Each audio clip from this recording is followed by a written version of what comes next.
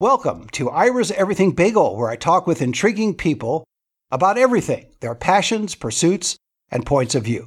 My guest today, Robert Crane, is a prolific writer, one who has written about personal pain in Crane, Sex, Celebrity, and My Father's Unsolved Murder, which is about the 1978 homicide of Hogan's Heroes star Bob Crane.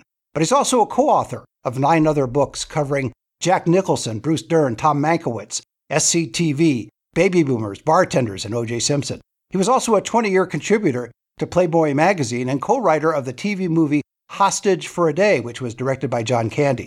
Robert's current work is featured in a new collection of short stories, Beyond Where the Buses Run, Stories, available at Amazon, Barnes & Noble, and all the usual places. And you can find out more about Robert Crane on his Facebook page. Robert, welcome to the show. Great to be here, Ira. Tell me, why did you decide on a life of writing? Well, I knew because of my father, who I admired in a professional way, I knew that I didn't have the chops to be an actor. It was beyond me. I admired how he could jump into any situation and just go with it. And I thought, well, I'm not going to do that, but I've always been intrigued with the life of the writer, reading books growing up, a lot of magazines and newspapers at our house because my dad was on the radio and he needed, the daily input. And how did you get the story? How does one capture that and be like Joan Didion says, she was so small, so tiny a person and didn't speak much. She observed all the time. And I liked the Christopher Isherwood line about being a camera. And so I was intrigued by that. So on the Crane book, I do offer up there's a line from Christopher Isherwood talking about that. And I watched. I couldn't talk faster or louder than my dad. So not that I withdrew, I thought it was more fascinating watching and hearing people and why they say certain things and do certain things. So I guess that led me towards writing. I had some great creative writing teachers in high school and college, including a guy named Bill Jones, who is no longer with us, but this is back in the 60s. He just turned everybody on with the idea of creative writing. And I just went from there. And very long story short, after a few years ago in college, I started mailing out ideas to, back in the days of mail, so snail mail. Not email, snail mail. Did you use Writer's Market to send it out? Absolutely. Absolutely. Writers, we had that big old fat book, Writer's Market, okay, that'll go there. You send your letter out. And it'll say right in the Writer's Market if that person accepts unsolicited manuscripts or query letters. Yes. So, yeah. Now it's all online. So, yeah. It's a different thing. Absolutely.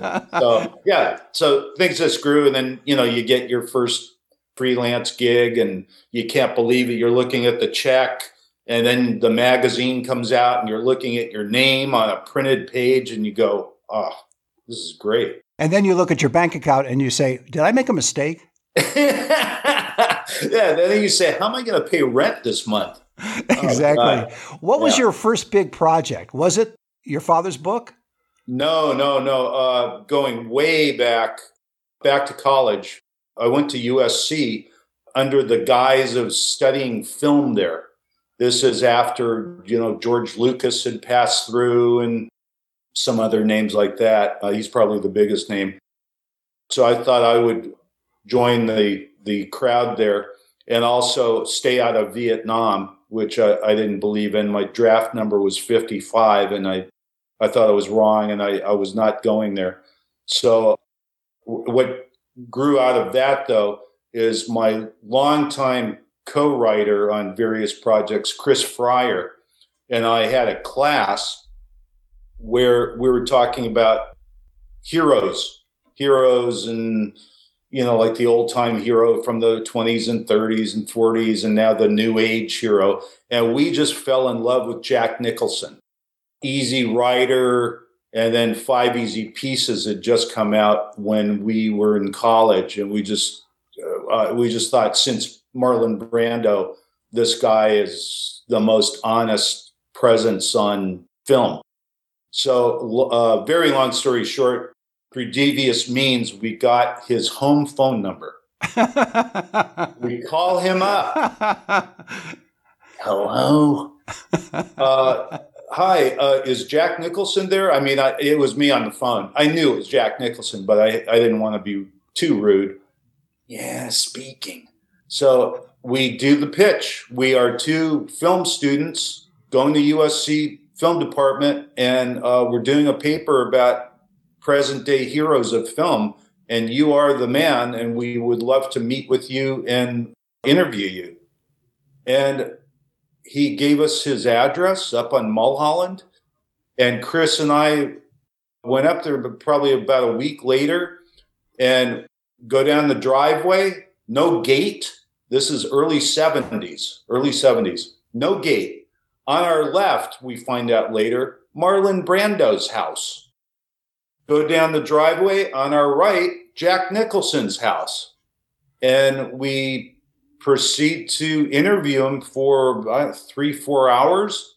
And then we were so elated by everything. His answers were great, and just sharing time with him. And what people didn't know was that before Easy Rider, there was 15 years of work. I mean, he was in B movies. He was in the Roger Corman films. He was in, Beyond B, Class C movies, things like that. Just getting his chops together, Hell's Angels on Wheels and stuff like that. Most people were not aware of. They thought, oh, here's a new guy with Easy Rider. No, he's been around a long time.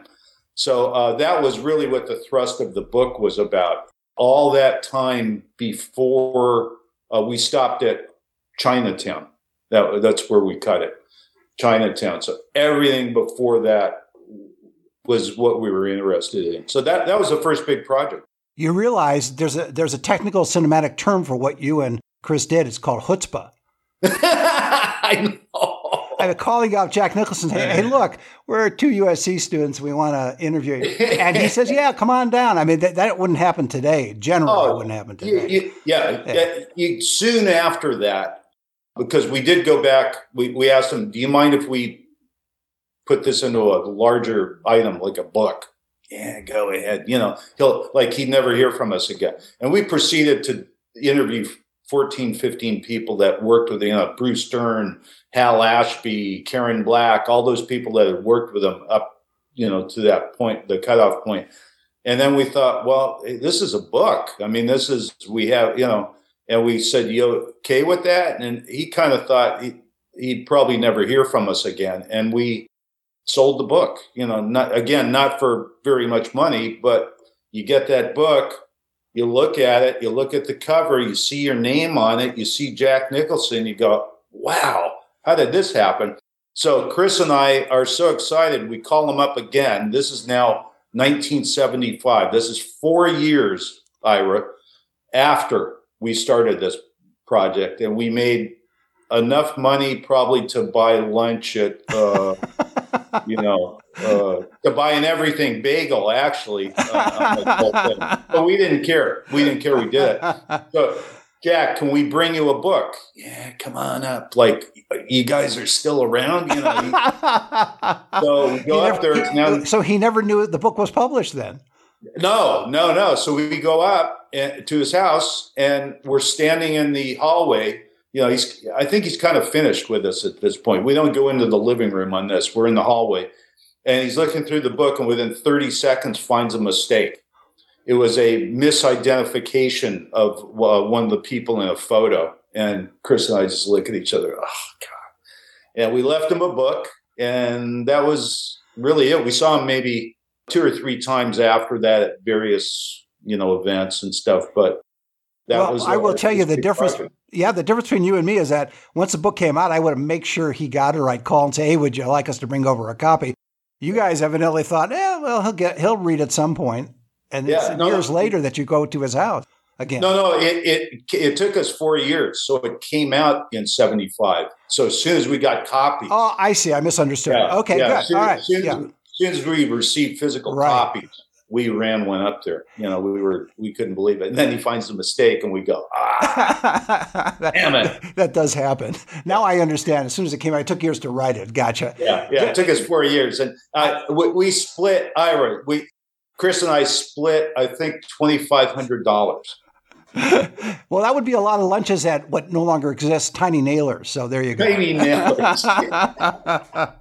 Now, you're one of the few guests I've had on that not only co-wrote a book, but you co-wrote with Chris a lot of books. What's the process for co-writing? How does that work? 'Cause I understand if you're a solo author or writer, and I've always talked to authors and writers about the process and how they collate material, do interviews, etc. But how in the world do you divide the labor when you're a co-writer, and not just of one project, but several projects? Yeah. We worked on a book about Bruce Dern where we actually sat down with him, and that was 80 hours of tape. We taped everything. Did you tape Nicholson as well? We did, and the tapes are in such bad quality, I can't even play them anymore. You've got to digitize those tapes. There are companies that will do that for you. Yeah, we should do that. Absolutely. Because we're back in the days of the little cassette tape, your little trusty cassette recorder. Understand. And so it's Bruce Dern and really the Crane book that you mentioned earlier. I'll use the Crane book as an example because it was a little different. Because on that one, it's not Nicholson or Dern telling a story. It's good old Bob here telling the story. And Chris didn't settle. He didn't go, oh, okay, let's go on. Well, why did you do that? Well, what was the color of the, and it became a pain in the butt for me, because I have to use my brain and think back. And I'm thinking back to years ago and stuff like that. But it was the push by on Chris's part that got the words together. Then, again, we had hours of tape because we taped that as well just to get the words correct. Then it was the editing process like we had to do on Nicholson and Dern, where you just have a stack of transcribed words, on paper, and we're just going in there cutting and pasting until we came up with a rough first draft and got it typed up and went from there. And then, it's honing in and cutting and all that. But Chris's role on that he was the director. He was pushing for detail. And it made me aware of things that I hadn't thought about in a long time. And also not going for the easy route, for settling. That word settle, we didn't settle. We kept going, boom, boom, boom. And so it worked out well on those. You gave your generation away by saying you typed up the material. Oh, Ira, the Selectric 2. IBM Selectric 2 with the little ball. With a ball that goes backward, yes. Oh, I love that. I love the Selectric 2. With the whiteout tape. Yeah, for people who don't know, the IBM Selectric was different from a typical typewriter in that the ball moved, not the keys. All the letters were on a ball that went back and forth. Then you had correctotype as part of how you were able to erase a letter and type over. Yeah. So, amazing. That was incredible. When you think about it, how so many books over the decades were produced using not only that method, but other methods, even simpler, going back in time, the regular typewriter, for example, and using carbon paper and using correctotype, the liquid or the little thing that you put it. So, it's always amazing to me how technology certainly is much better these days, but yet somehow talent will out and things get produced despite what kind of technology you're working with. Yeah. No, I am amazed, like reading about Hemingway in longhand. He's writing everything out, with a pencil or pen on stacks of paper, giving them to some trusted person who is going to have to read all this, crossing out and all the arrows and all of this to type up a draft. Someone else, it's like, wow. Yeah, it is amazing.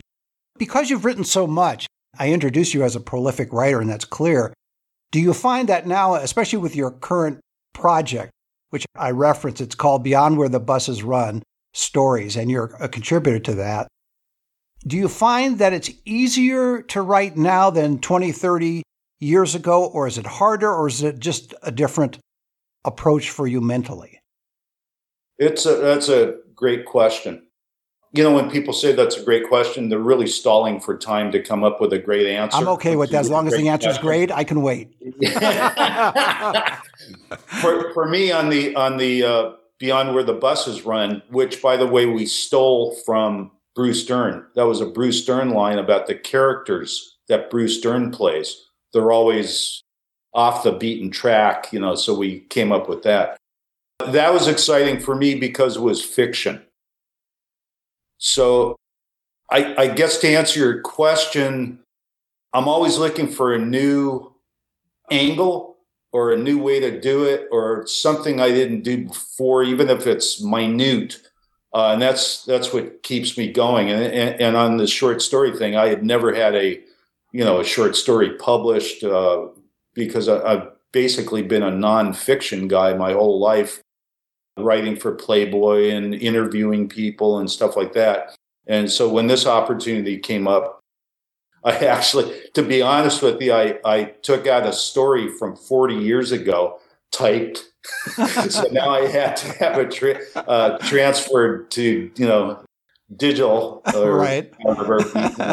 Word. So I have my Word copy. I can work on that.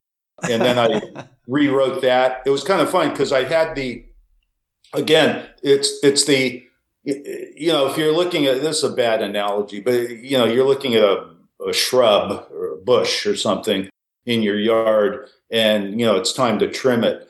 You have the whole thing there. And then you go in with those clippers and you start trimming it up and making it, the way you want it and taking the dead wood out and all that kind of stuff. And that's what I did on that short story. But that was fun because I updated part of it and, used what was there to create something a little different.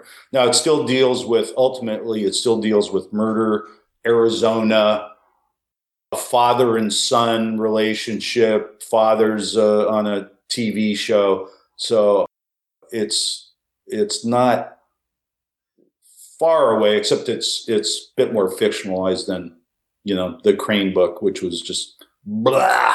You just blurt it out and throw it out there.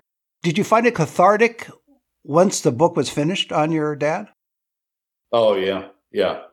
So you thought you could move on, right? Yeah, I could move on. It was like taking boulders off my shoulder. Going back to one of your earlier questions, that's another great thing about writing, as far as I can tell and believe in, is that I'm a much better, as you can tell, I'm a much better writer than speaker. Because in writing, you have the time, you can cross things out, you can think of a better word, you can, make it. And yeah. So just the act of doing it, even if the book had never come out, just kind of blah, blah, blah, blah onto a tape recorder felt great. And then when we shaped it up and made it, we thought better and cleaner and dressed it up a little bit. And again, where you hold the book in your hand, and I'm still a paper fiend. I've never gotten into ebooks, or my wife loves Kindle. She's on Kindle all the time. I can't do it. I got to smell the paper. I got to smell the print, the ink. I love it. So when I was holding that Crane book, it was like, wow, yeah, this is a big thing for me. Going back to the point of writing and editing, and I asked you about your mentality now versus 20, 30 years ago when you're writing. When you do write now and you do edit, as you talked about pruning or trimming, do you still have the same passion when you're doing that, or is it a different kind of passion once you get into the rhythm of writing and editing today? Yeah, same passion. Yeah, same passion. I just read an interview today with the author John Irving, who said, "I'm going to die at my writing table," and I hope I do someday. My little desk. I can't think of a better place to be. I mean, you are the ruler of your universe, and the universe may be pretty small, like mine is, but I still get to rule it, and I get to make decisions and take things out and move things, and you're playing God, really, and there's just nothing like it. It's exciting. Also, to go back to one of your previous questions, I think now all these decades later, hopefully I'm thinking of better words, but better descriptions than I did 40 years ago. And then there's good old thesaurus, and and now online you can find out anything. And yeah, but it just makes it the process again is so exciting to me. How do you find the balance between your internal world, as you just described it, the love of controlling your own world by writing and sitting at the writing desk, and your external world where you have to interact with not just your wife, but with people and be out in the world? How do you balance that? Yeah, especially in today's world. Wow. It's like going from craziness out there back into your little room where you control whatever you want it to be. It's almost like a sanctuary now, just getting bombarded, on television and the internet by everything awful that's going on now. And you look for those little nuggets of goodness out there, somebody helping with something, or this whole thing about banning books now. I can't believe that we're talking about this. Banning books. Wow.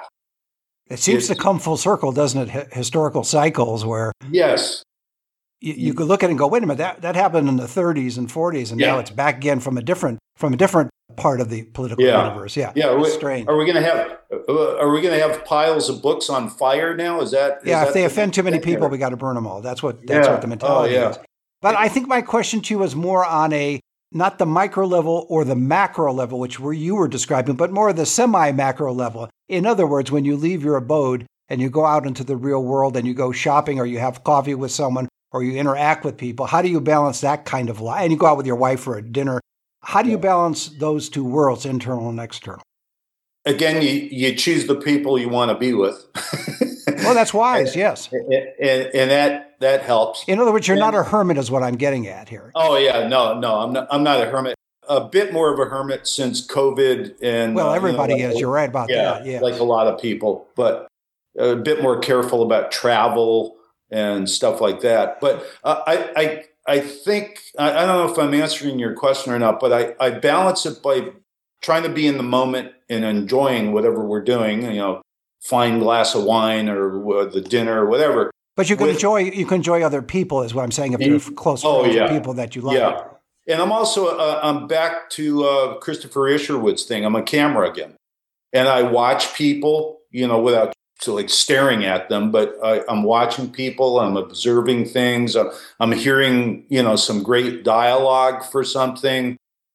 So it's all being recorded, and hopefully I'll remember most of it by the time I get home. So that's the balance. I'm always, I'm behaving like a camera, absorbing stuff, but hopefully I'm in the moment too with the people that I'm usually choose to be with. Well, you are in the moment in the sense that you're not, as some people do, carrying a notebook and pen and writing things down that you observe while you're with those people.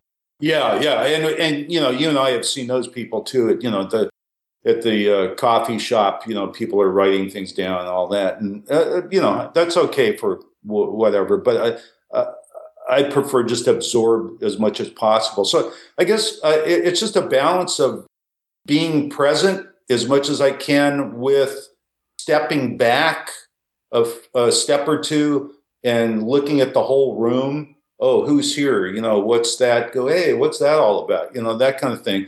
Hearing things, seeing people behave in different manners, and then just trying to remember everything. It seems there's so many different approaches to how to write and how to live a life. And you've picked what seemed to be a good balance. So you have the internal life, you have the external life, but the external life is purposely fine-tuned so you're not spending time with quote unquote toxic people. I use that term because everybody loves that term now. But you're not having interactions. You try to avoid interactions with negative people and negative situations. Yeah, absolutely. Along these lines too, going way back to the top of our interview, I really admire people that can do things that I can't. So there are 4 people I know, have the pleasure of knowing, who I would call geniuses. And all 4 of them are artists. So I've written about 2 of them multiple times. There's a woman named DJ Hall and a guy named John Cerny. And these are people, not only can they paint and install and cut and do all these things that I could have no idea where to begin. They're great people. They see things that I don't see. And I am intrigued by what are they seeing? What are they, talk about smelling print and books, they're smelling oil and oil paints and, all that stuff like that. And it's such a different world that, again, I've written about those 2 people multiple times. And then there's 2 other people who all 4 of them do different areas of art. And that's just another world I'm intrigued with because I can't do it. Final question. Do you think you want to try doing those things that you can't do? No, it would be so embarrassing. I leave it to them. I leave it to their creative powers. And I will just be an observer on the sidelines and, try to pick up detail of what they're doing and, what kind of paint are they using and, stuff like that. But no. Okay. That would be really bad. Well, that's a great way to leave it. My guest has been Robert Crane, author of 10 books, including Crane, Sex, Celebrity, and My Father's Unsolved Murder, which is about the 1978 homicide of Hogan's Heroes star Bob Crane. Robert's current work is featured in a new collection of short stories, Beyond Where the Buses Run, Stories, available at Amazon, Barnes & Noble, and all the usual places. You can find out more about Robert Crane on his Facebook page. Robert, thanks for being on the show. Thanks, Ira. Pleasure. And join us every Thursday for a new schmear on Ira's Everything Bagel.